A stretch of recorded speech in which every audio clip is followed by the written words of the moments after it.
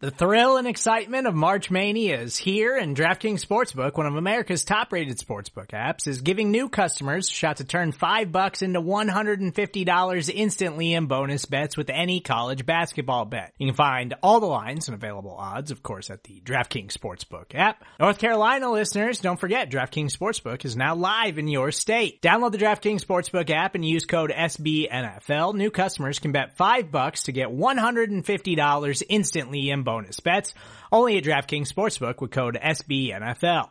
The crown is yours. Gambling problem? Call 1-800-GAMBLER, or in West Virginia, visit www.1800gambler.net. In New York, call 8778-HOPE-NY or text HOPE-NY. In Connecticut, help is available for problem gambling. Call 888-789-7777 or visit ccpg.org. Please play responsibly on behalf of Boot Hill Casino and Resort. 21 plus, age varies by jurisdiction, void in Ontario. Bonus bets expire 168 hours after issuance. See dkng.com/bball for eligibility, deposit restrictions, terms, and responsible gaming resources. What's happening, Bears fans? We are in the middle of the only true offseason in the NFL, the time between OTAs and minicamps, and the time before the players actually report to training camp. You know, this team is pretty much all on vacation right now, and the only real news we're picking up is how these guys are working out, or if anyone gets into some trouble, which hasn't happened in Chicago for the last couple of years. Hopefully that stays the same. But we've still been cranking out plenty of Chicago Bears content at Windy City Gridiron, and also on our WCG podcast channel. It's been live with Robert Schmidt's Bear With Me and Jeff Berkus and EJ Snyder's Bears Over Beers. They've just been cranking out episode after episode, so great job, guys, on that. And also, you know, thanks for checking out this latest episode of my show. This is T-Formation Conversation. My name is Lester A. Wiltfong Jr., and I am the editor-in-chief of the aforementioned Windy City Gridiron.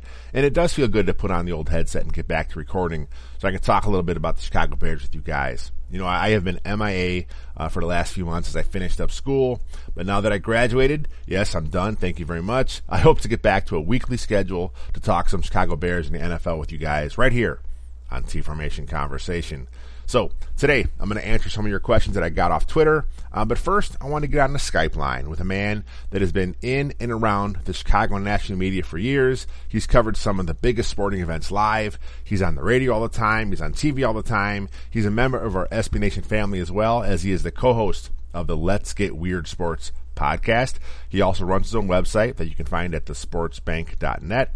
And he recently wrote a book titled No, I Can't Get You Free Tickets. So Paul M. Banks, thanks for taking some time out of your busy day to chat a little bit about the Bears and your new book. Hi, thanks for having me.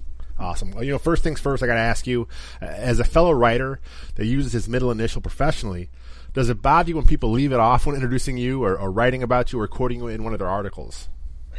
Kind of, but mostly the reason I do it is to differentiate from the lead singer of Interpol, Paul Banks. Oh. And then, so when you got like a celebrity name, and also to just for Google purposes. So, I mean, I'd rather they use it. Definitely makes a difference, but really only so much on the computer side. You know, I always think like the middle initial gives a little more flair to a name, and I always give the same excuse too when I tell people I have to differentiate from the other Lester Wiltfong out there when I use mine. Who's the other Lester? No, I'm just kidding. It's just my dad. No. so I'm the junior. So actually, I use it as my full name is kind of a nod to him, just kind of just to help me think of him when I see his name. I'm the junior, he's the senior. So that's really my only reason. But like I said, I think the middle initial kind of gives you a little bit of a flair, so it looks cooler. I would agree with that. I think it's like a little added spice to your meal. Yeah, I had no idea there was another Paul Banks out there. I had no idea.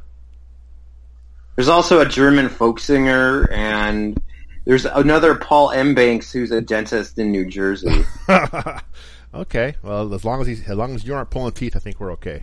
All right, so before we get into the book, I want to ask you a question about the state of sports media today. You know, social media in particular, Twitter, has really changed a lot of how sports are covered. The ability to read news on the go on your phone or tablet, you know, it's been a real game changer. So do you think traditional print media will always have a place in our culture, or do you think it's dying like so many other journalists out there think? I think what's going to be a transition of the beat reporter for the newspapers. They're going to be your given expert on said team in every market, but they're just going to have to transition to the web presence, or I'm old enough to have gotten into this game where there were print guys and there were radio guys and there were TV guys, and the funnest part about writing this book is, of course, doing the shows and everything, but I've seen it evolve now to a point where you can't be one thing. You got to do all of it just to even survive.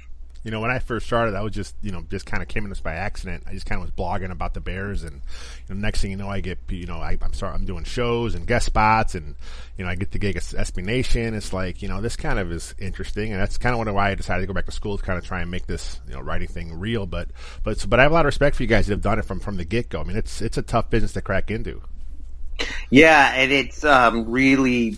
I mean, everything's about connections. Everything's about who you know in every field, and everything's about flukiness and timing, and everything's hard these days. So you may as well just go for what you really want to do, I would say. And, the really interesting change for me is I recently covered a film festival, and afterwards they sent out this kind of strongly worded email to everybody about, well, we want to see what you wrote, and, next year are going to be tougher on who we give access to. And they said, social media posts do not count as coverage. Wow. And I'm shy, and yeah, okay, that's true. You should write a story, but I'm surprised by that, because most brands or most things will tell you that's what they want the most these days. Well, it seems like Twitter gets more engagement than actual articles at some, and for some mediums. Oh, good God, yeah. When I went to the Martellus Bennett book signing and book reading, I got tons of interactions on Instagram and Twitter for Marty Saurus Rex, but the stories, crickets chirping, just tumbleweed. These days, it's all about the headline. If you got a catchy headline on Twitter, that's really all people want to talk about. Right, because they just read the headline and they don't read the story. It can get really frustrating if someone puts 500, 600, 700 words in an article or even longer, and they have like a catchy headline that kind of gets people to come and see their content, and it's like kind of just goes crickets. Exactly, and Marty had the whole theme of his reading and his that day at the bookstore was, I am so much more than an athlete, and being an artist and being an intellectual and being a writer, a creator, a painter is so much more fun and interesting than sports. And the ideas he had to say, that's a 1,000-word essay. So unfortunately, it got lost, and what people took away is just, the photo of him standing, reading his book. So yeah, it's not fair, but it is what it is. We have to play the game these days. Exactly. We don't have a choice, do we? So the book, No, I Can't Get You Free Tickets. I'm about halfway through it right now. To be honest, I haven't got it all the way through, but it's cool stuff. It's a lot of your old articles, a bunch of thoughts on those articles. So basically, what inspired you to write this book? Well, I realized there hadn't really been a sports media book done since the classic by a local figure, Jerome Holtzman, in 1971, titled "No Cheering in the Press Box," and I kind of thought, well, that's such a great title. That's something every sports writer can relate to.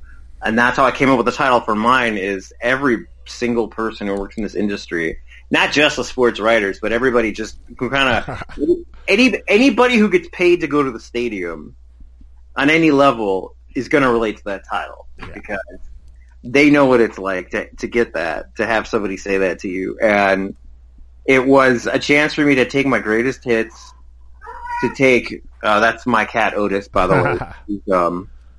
He's a regular on these podcasts, and kind of put it all together and look back at a decade and see, where have I changed? Where has the field changed? Where's it going?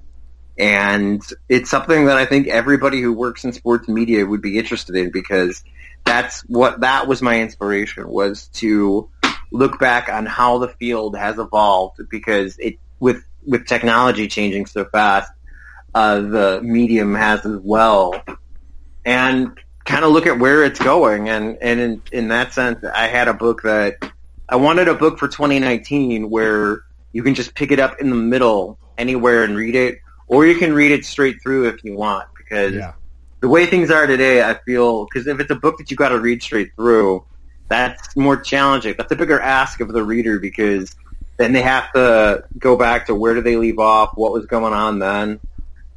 This is something you can read in snippets. Well, what I did, I kind of picked and chose. I went through, of course, all the Chicago Bears stuff first, and then I kind of went back and started going through what I missed there. So, but like I said, so far, I mean, it's really fun, really easy to read, really cool stuff. But the title, of course, grabbed me as well because I'm not at the level as you are. I'm not on the beat. I'm not actually going to the venues or stuff. But every now and then I get friends that ask me if I have a link on getting free tickets. I'm like, dude, I'm just with SB Nation. I'm not really part of the Bears organization. They don't not get the disconnect. They don't understand it. Well, SB Nation's a pretty big name. I mean, yeah. With Vox Media and with all the guys, the investors that got involved. So I can kind of see that because there are a lot of dudes at press row for SB Nation and stuff. But then that depends on the caliber of event. I mean, the NFL, certainly the NFL. So yeah, I mean, it's been great for what I do, and it's our site has been booming and all the NFL sites, but. But if there is a way to get some free tickets, I guess I'll join that bandwagon. If you get any tickets, let me know. There's some dude out there, I don't know who he is, but he shows up in my inbox all the time, and he sent out like an email. He had 2 free Cubs tickets today, and oh man, I've like Google searched him, and I've like tried to trace back the steps in my life to figure out who this guy is. But he emails me like I'm his best friend, so. I am gonna use his free Cub tickets at some point. There you go. Sure. You got to do it. So when I see him in person, then maybe that'll like jog my memory. Oh, you're the guy from The Thing. Yeah, right. Yeah. How's it going? How are the kids? There you go. There you go. Fake it till you make it. Here you go. So basically, your book starts off with a fantastic Jay Cutler story, and I got to say, I find it fascinating that Cutler is still a relevant topic in Chicago a few years after his last snap for the Bears. But can you share the quick Cliff Notes version of your Cutler story? Sure. I mean, the version that I've told like on stage with the Laugh Factory or on different shows, it's like the 3-minute version, but I can just kind of give you the gist of it because, well, actually, that's kind of goes with the whole moral of the story of what we've been saying. If you can reduce things in life to a catchphrase or a soundbite, and that's what works. It's a high-end sushi restaurant.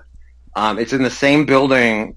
Well, it doesn't. The restaurant is out of business today, but it was in the same building where BTN is located, right on the river. Jay goes into a bathroom. He's at the urinal, and some guy starts fawning over him. And he's just like, Jay, we went to the same. I went to Vanderbilt. We're some of the people. I used to run track in the SEC.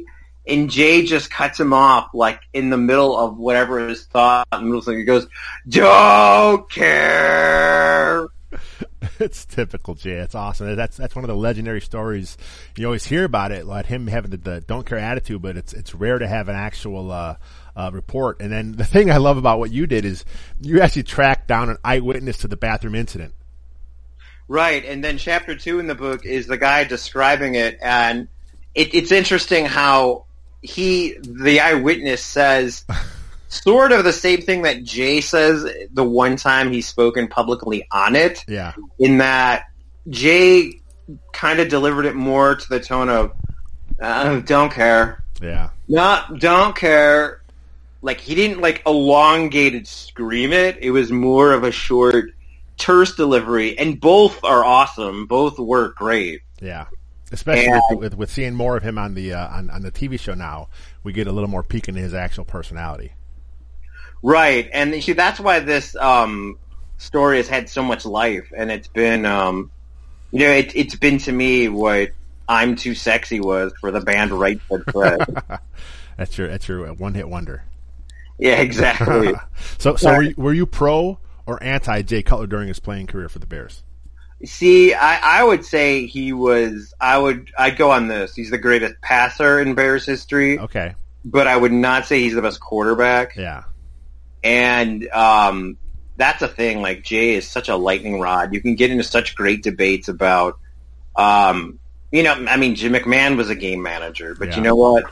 He got things done, and people believed in him. And I think as a quarterback, you have to have all of it. And I think Jay got shafted in where he ranked on the top 100 list. I think he could have been higher. But yeah. So my answer is pro and con at the same time, I guess. Okay. Yeah, I was always a big fan of Cutler. You know, I kind of realized what he was early on in his career. He was never going to be the next Aaron Rodgers or Tom Brady. You know, he was going to be a guy that could win you some games. He'd lose you some games, and if he had a bunch of good players around him, he'd be good for you. But the level that many fans tried to put him at just wasn't fair to him, and it kind of hurt, I think, his legacy in Chicago, because he was an above average quarterback. I mean, he was kind of in that 10 to 15 range most of his career, but a lot of fans wanted more, especially with the big trade. Yeah, because that was the first time the Bears have had a real physical talent, a real special arm and skill set, and all the hype, like you said, you know, the trade, there was so much hype to it. And some of the comparisons over the years, like people compared him to Jeff George. Yeah. And, you know, that's kind of brutal. That's harsh. But I could see where they're coming from. You are talking about somebody who did not live up to what they could have given their arm talent. And you know, Jeff George was the guy that, you know, had a couple of great years and then flamed out. And with Cutler, it was always about, but he was fun to watch, because even when he was going to screw things up, he was so unlikable that you kind of wanted to watch it to see him screw up. So that was fun in itself. You know, it's funny because I kind of liked his attitude. I liked his, for better lack of term, his don't care attitude. I kind of liked the way he was with the media. I kind of liked that he didn't do always the canned response like Peyton Manning gave. And with Cutler, you kind of got what you got, and you either dealt with it or you didn't. Well, that's why it's beautiful in reality television, and that's why the show is about his wife, and he's stealing the show away from her because he's more entertaining, and that's where, you make a good point, because, like, the guy who says nothing to the media but says it in a nice way isn't any better than the guy who is just surly and office and insouciant. And to be honest, I do there was a part of me that always admired that, for sure. I mean, the reason that the don't care story works with me, and with me telling it, is I've got some don't care in me. Sure. I'm the same way. So you mentioned a little earlier about the 100 list, and with this being the Bears, the hashtag Bears 100 season, you know, it gives fans a chance to get nostalgic, gives those of us that actually write and talk about the Bears an excuse to look into the history books. And you mentioned the top 100 Bears list of all time, the one from Dan Pompei and Don Pearson. I guess that'd be the official Bears list, since they actually are promoting the book that it was about, that was in it. They had Cutler ranked at 85. So you think he was too low on that list? Terrible. Where did you have him on your list? We had him on our list at 60, and the Tribune actually had him at 78. So who do you think got it closest to being right? I would go 50, 55-ish. So okay. I like your list. I mean, I guess by just saying that, I guess I like Jay Cutler more than I had let on, or what I had said before. I think because our list, we had six of us total that kind of, we all had, it was like a weird situation. We all put in 15 at a time. We ranked our top 15 at a time. And then we kind of ranked them by points, and it was this big, I'm not sure how the math works. I'm not good at math, but a couple of our guys were Jeff Berkeson and Sam Hauser. They kind of spearheaded the whole thing. And so it was six of us kind of voting on the stuff. And I guess the interesting thing is none of the six were really Jay haters. We all kind of accepted him for what he was, and just look at what his career was. Yeah, he wasn't the greatest quarterback of all time in Chicago. That's obviously Sid Luckman. But he did a lot of stuff with some pretty poor talent. I mean, his top receiver for a few years was not very talented. And when he finally got Brandon Marshall and had a few chances to get some talent around him, you know, the rest of his offense wasn't the best. So this is one of the situations where we kind of had to take a look at Jay Cutler as a whole. Take a look at what he brought to the team, to the franchise. I mean, he made the Bears relevant for a little while. He did get him in the playoffs, and he did have him playing well before he got hurt. So we had to put him where we had him. Yeah, I was always one of the big defenders over the 2010 NFC Championship game. I felt that he's hurt. You should have just put him inside. He shouldn't have been sitting there. Yeah. And I thought it was kind of funny where, like, Caleb Haney or whoever it was. Yeah, it was Haney. Is, like, looking at him with the playbook. And he's like, well, we're supposed to be doing this. And Jay just had the, like, don't care, whatever. Yeah. and then afterward, when he's walking around and TMZ gets the photos where he's shopping and people lost their mind. It's like, yeah, dude, everyday life walking around is not the same as a 300-pound man trying to kill you. He's walking into Macy's and he's not dodging a big fat tubby defensive tackle from the Packers trying to kill him. B.J. Raji, right? Yeah. So exactly. So how do you see Cutler, his legacy? Obviously, we're still kind of close to what he was here in Chicago. But how do you see his legacy, through the next generation of Bears fans? Someone that's more taken away, maybe 25 years on the road, looking back at that era of Bears, because there were a couple good teams here with Lovie Smith and with Jay Cutler, and it wasn't all bad. So you think the next generation will look at Cutler a little more favorably than some fans do now, or you think he's always going to have that polarizing thing about him? I think it's all going to depend on whether the Bears' quarterback history improves, worsens, or stays the same. Yeah.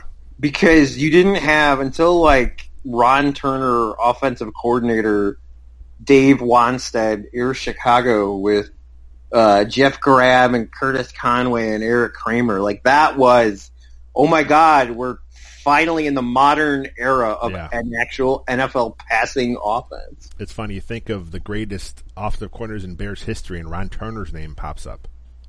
Exactly. That's not a good thing. No, not unless like you're really into fullback screens and tight end lag routes. So hopefully that's all in the past. We got Matt Nagy now. The offense looks much better. Obviously, it's more modern. Obviously, we got the Andy Reid system. Matt Nagy's putting his own twist on it. So I think Bears are in good hands now with him and Mitch Trubisky. Well, how about you? Yeah, I think, I was, skeptical when they traded a lot to move up just one spot. But, this season was a very pleasant surprise. And I am a guy who believes that a lot is on the quarterback, win or lose, and he's the leader. And maybe they were right about this kid. And his stats were inflated by one game, obviously. But if he can tune to be like the guy, then that will change Cutler's legacy a lot. If people start to look at, okay, this is what you need as a quarterback, like you don't. It's a tailback-driven franchise, and eventually that's going to have to change. So I got one more quick thing about Cutler here. You actually interviewed former Bear and teammate of Cutler's, Brandon Marshall, in 2015 about his Showtime gig inside the NFL. And when you asked him about Jay Cutler, he went silent. Well, what was that tension like when you were talking to him? Well, I was in New York. It was at the NFL and CBS Media Day, and this was like, I'd been to it. This is the last one that I went to. I went to 3 of them. It was kind of like, the first one was like, oh my God, all the like heroes when you were a kid. Like, there's Dan Marino, there's Boomer Esiason, there's all these great players that are now talking heads. But with Brandon Marshall, he had done the Showtime. He had the recurring segment on Showtime that drew a lot of criticism. Yeah. Because he was the first guy to do a national show and do the commute or whatever. And then when I was talking to him, this was heading into the second year that he was doing it, but he was on the Jets, so it wasn't as much of a big deal with Showtime being based in New York. But it was, I always called it my Frost Nixon movie. Yeah. Because you've got two people with very different agendas, and we're both sitting there trying to get. It's one of the most memorable interviews of my life. Nice. Without a doubt, it had to be in the book. And it was the type of interview in which, and this is something I had just read about. I believe it was Jimmy Cannon or it was Red Smith in No Cheering in the Press Box about, you start off an interview light and easier questions, and then you don't go for the jugular until later, until your time is up anyway. Yeah.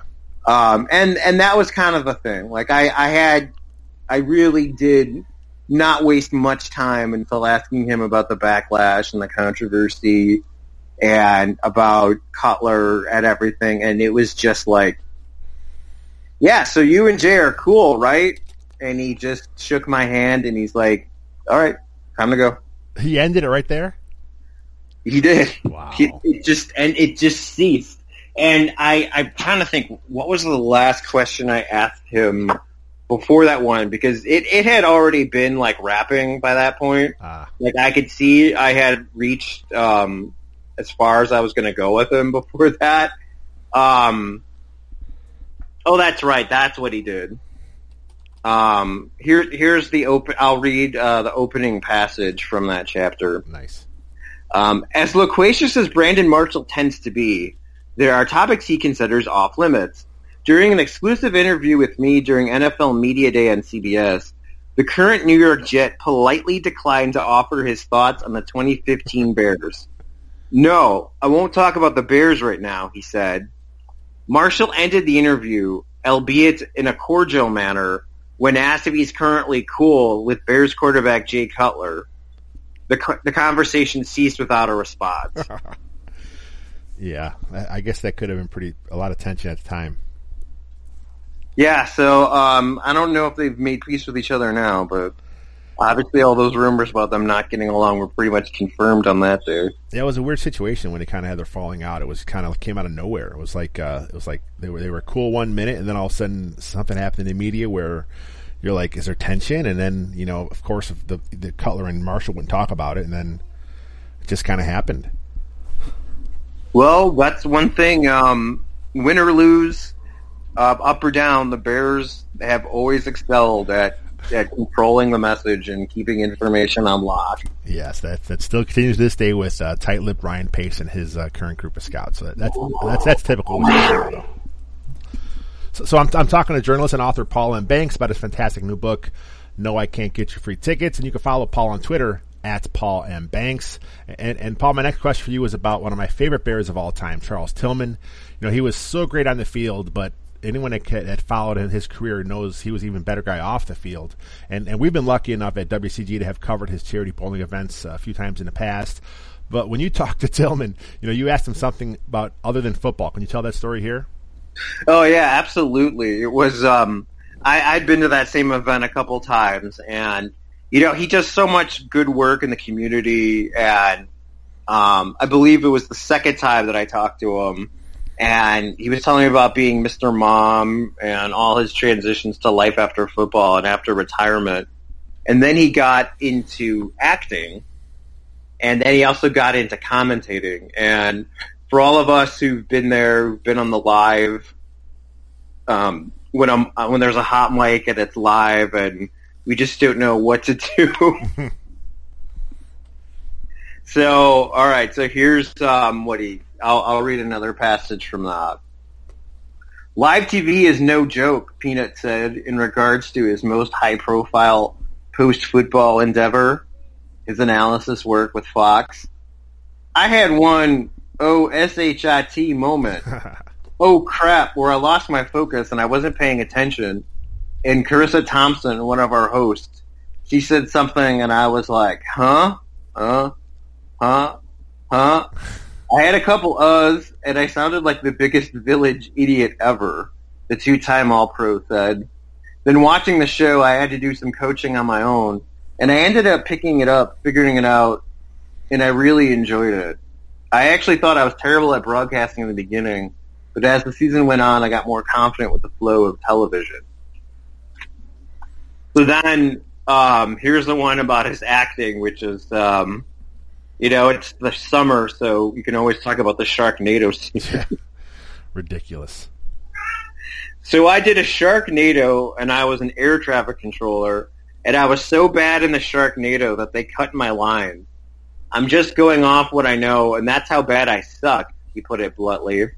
God awful in Sharknado, and it's already a terrible movie, and they cut my lines, so that shows you how bad I am. I didn't realize he got his lines cut from the movie. Yeah, I've only seen the clip. Okay. And I thought he was actually a pilot from what I've seen because I kind of, after the second Sharknado, that was enough for me. Oh, you've watched the first two. Look at you.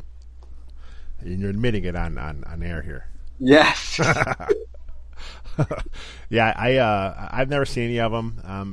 That's not to say I don't like bad movies. Just those have always escaped me. But since Tillman's in there and he got his line cut, now there's really no point in watching part 4. I mean, I know that there's 5, right? Oh, I have no idea. I don't know. Do they make another one this year? That would be like 7, 6. They probably did. It's one of those straight to sci-fi or Netflix things, and they make money, so they're going to keep rolling with them. See, I'm all about the like so bad it's good thing. Yeah. But the whole idea is the novelty is like you do one and that's. I don't know how you can do more than one. I think one's enough. Like once you have a Sharknado, once the sharks are in a tornado, where do you go from there? Exactly. All right. So hey, let's have a little fun with these next few questions. Is that cool? Yeah, for sure, man. All right. So you've obviously been in media for a long time. So who is your favorite interview of all time? Well, I'm probably just biased. I'm probably going to say Dick Butkus because, or Steve McMichael because McMichael was one of the first ones where it was during cocktail hour at the College Football Hall of Fame, and he got to like another level that, I mean, he's already out there as it is. But with Dick Butkus, it's because I mean, Butkus was 2, right? Peyton was 1. Yeah. On the list. Yeah. And that's kind of, I'd say I go McMichael 1, Butkus 2, sure. Nice. I was actually going to ask you about McMichael if you didn't mention him because I read that passage in your book, and he's just, whenever he's anywhere, he's always on. Yeah, and I think that's been the key to why we're still talking about him today.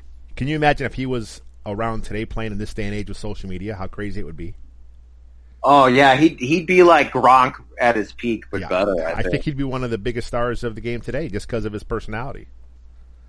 Yeah, he's a little bit ahead of his time with that, and I'm with you on that. I think social media would definitely amplify him a lot. Speaking of McMichael's run a topic, he only made to 2 Pro Bowls, but when you look at his numbers, it's ridiculous. He has over 90 sacks as an interior defensive lineman. Do you think he's a bit underrated nationally? I think so. I think just because he had so much talent around him with Richard Dent and Dan Hampton that people kind of overlook him. And then, I mean, that defense had people usually think of Dent and Singletary first usually. Yeah. He was just such a good football player. It's one of those things where I don't think he'll ever get his credit he gets. He's obviously never going to get into the Hall of Fame, but he's one of those Bears legends that he just is always going to be around because of that big personality. Absolutely. Okay, so I'm not going to ask you to name your least favorite interview subject, but what if I phrase the question, who was the most awkward interview subject you ever had? Well, thanks, Otis. Yeah, was it Otis? Otis is just like, you want to say Bo Jackson or Anthony Rizzo, don't you?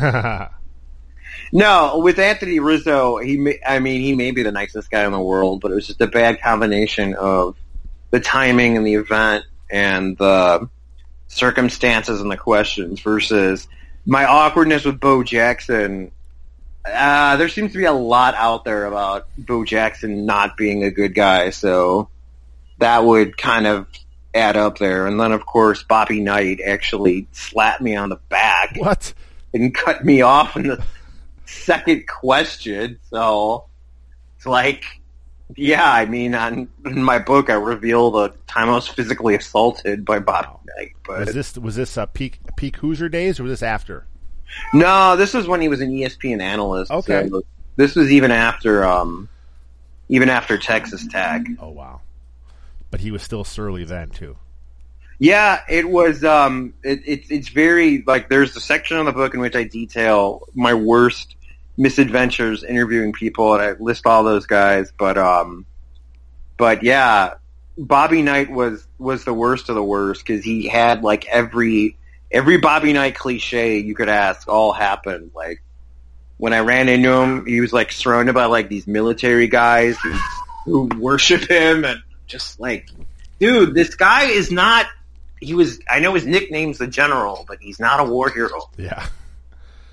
All right, And then Jeremy Langford was weird too, because Langford, okay, one of those, like, branded events, those corporate events, and I got there early. They're going to have like the media before he came out, and then I got there a little bit early, and they just kept pushing it back, and they're just like, he's stuck in traffic, or he's this, or he's this, and I just got up and left.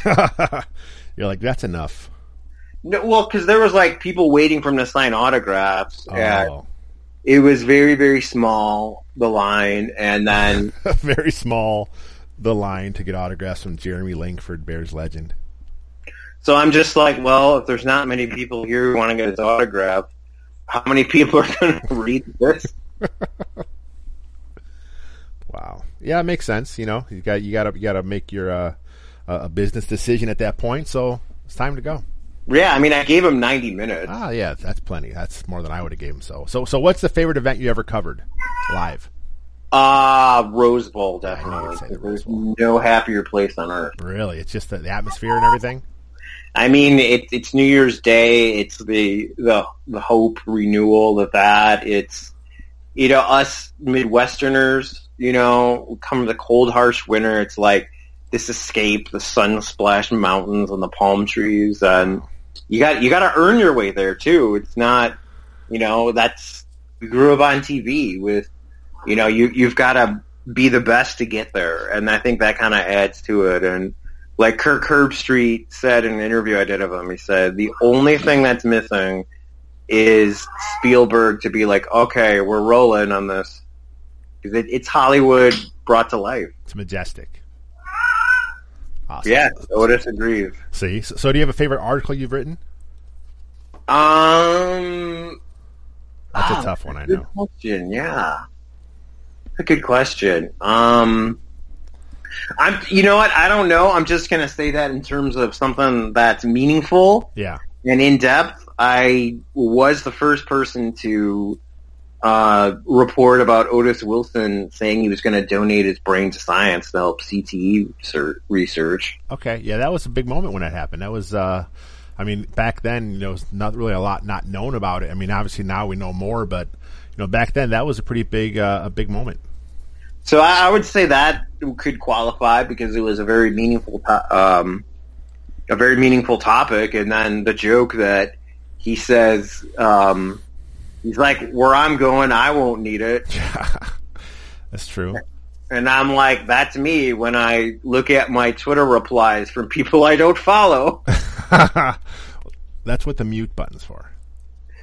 Yeah, I've gotten the settings for sure. I've used writing about soccer as much as I do internationally. I've learned like the different pejoratives and different names for curse words and insults in other languages and cultures. It's been quite a learning curve. Really? That's a whole other topic. So Yeah.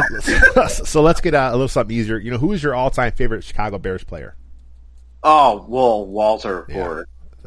He's probably on the top list of anyone that's over the age of 30, I'd imagine. Yeah, he came to my mom's school. My mom was a principal on the Southwest side, and I believe he was there to select a Christmas card for his charity foundation, and just hanging out all day with everyone. The Walter Payton Day was amazing. Just his personality and you know, I see from your avatar, and actually no, I've seen the clips too. I've seen you on sports feed on CLTV. Yeah. So obviously you know that Peyton Jr. has the same magnetic personality. Oh yeah, he's awesome. Like I would say this: both Peyton the younger and Peyton the legend, the biggest icon in Bears history. They share.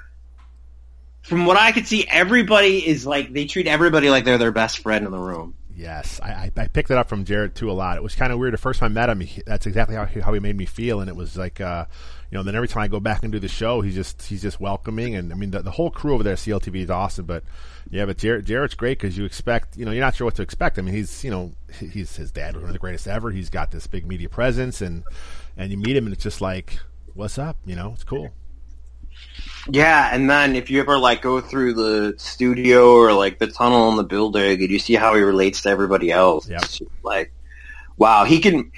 And that's how it was that day at my mom's school. I saw Walter made everybody feel like they were like the only person in the room. It was astounding. I met Walter Payton once. I was in high school, and he did a Bears versus the coaches basketball game. This is right after the '85 Bears, so I'm going back a ways. And the first year that the Bears did it, of course, our school was packed. We had to open up the top bleachers. It was a sold out, standing room only, and it was all a bunch of the fringe Bears, which, of course, I was a hardcore Bears fan, so I was cool with it, but most people weren't happy. But then the Bears did it again the next year, and we sold half the tickets. But this time Walter Payton came out, so obviously everyone's pissed off at this time because they missed, one of the greatest of all time. But when he was there, our head coach at the time, he got us a chance to go into the locker room and talk to all the Bears players. That was kind of a cool situation. Again, just from the brief moment there, you could just see how cool he was with everyone he'd talked to, all of us players, all the teachers, all the coaches. It was a really cool moment.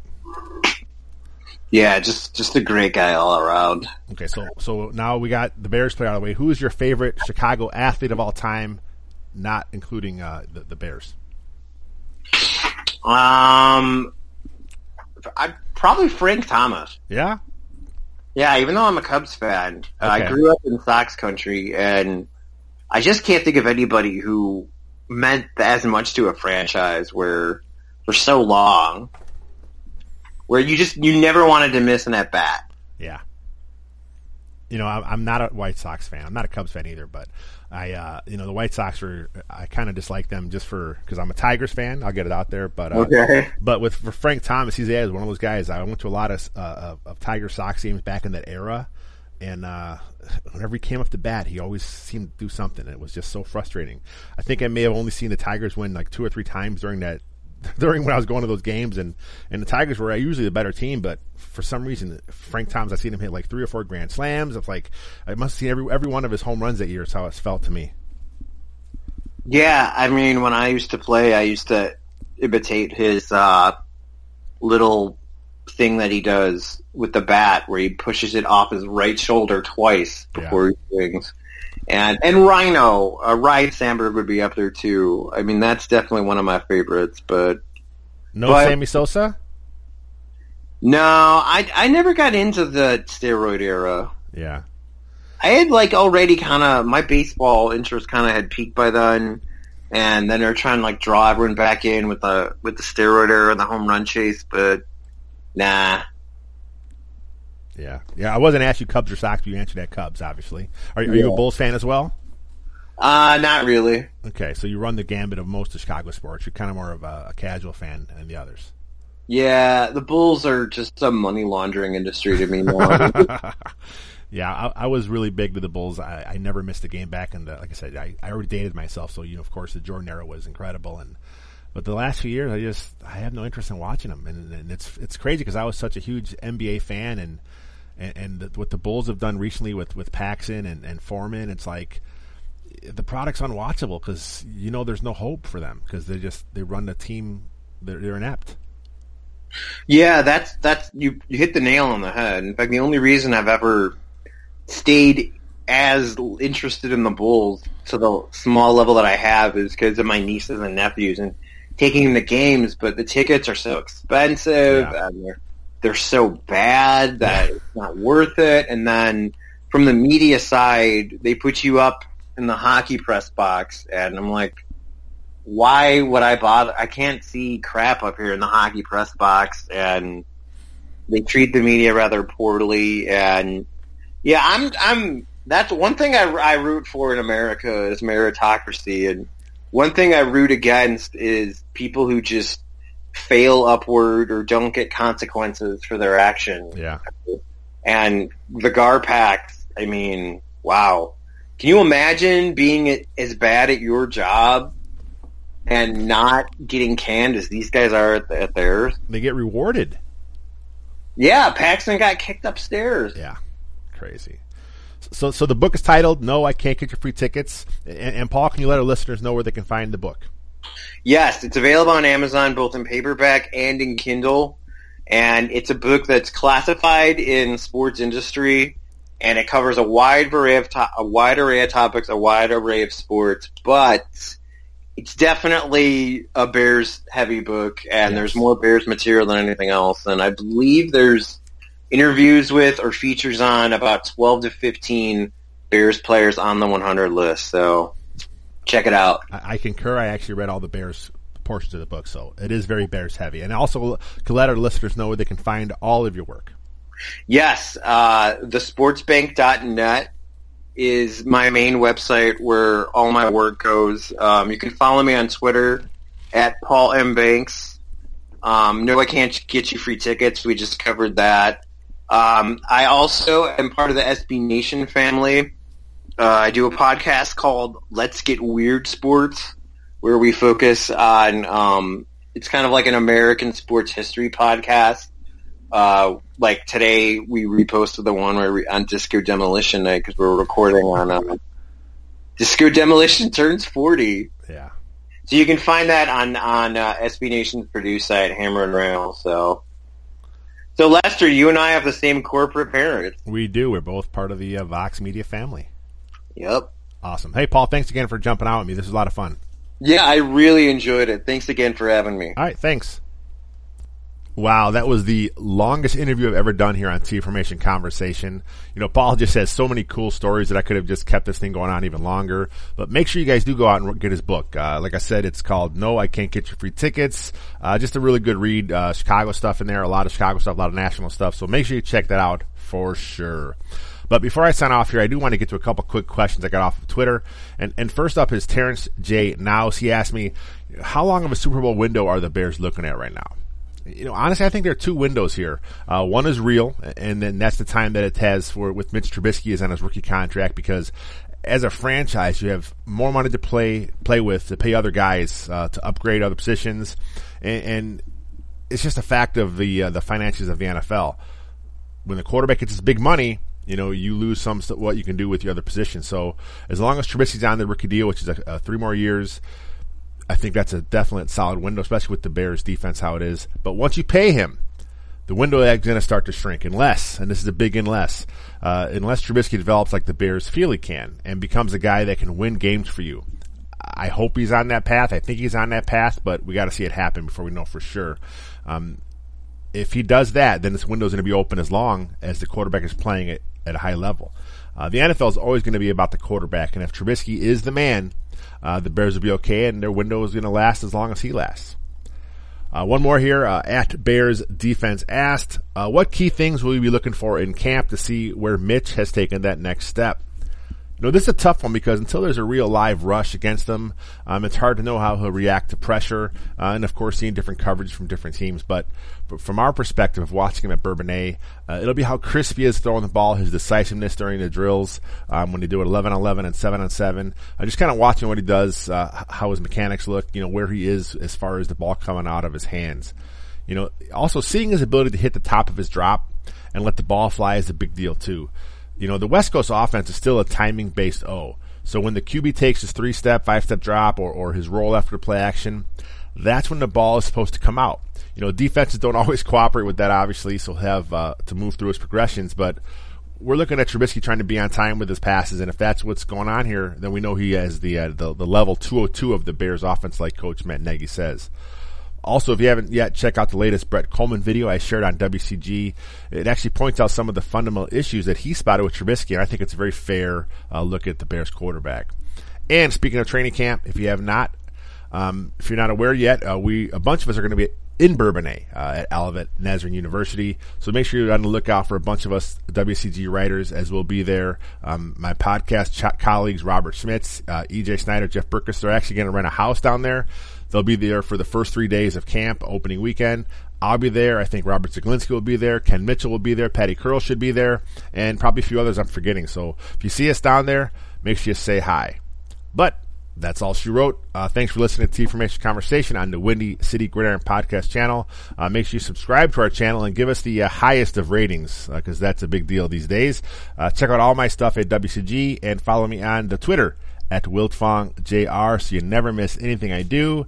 And until next time, bear down, my friends.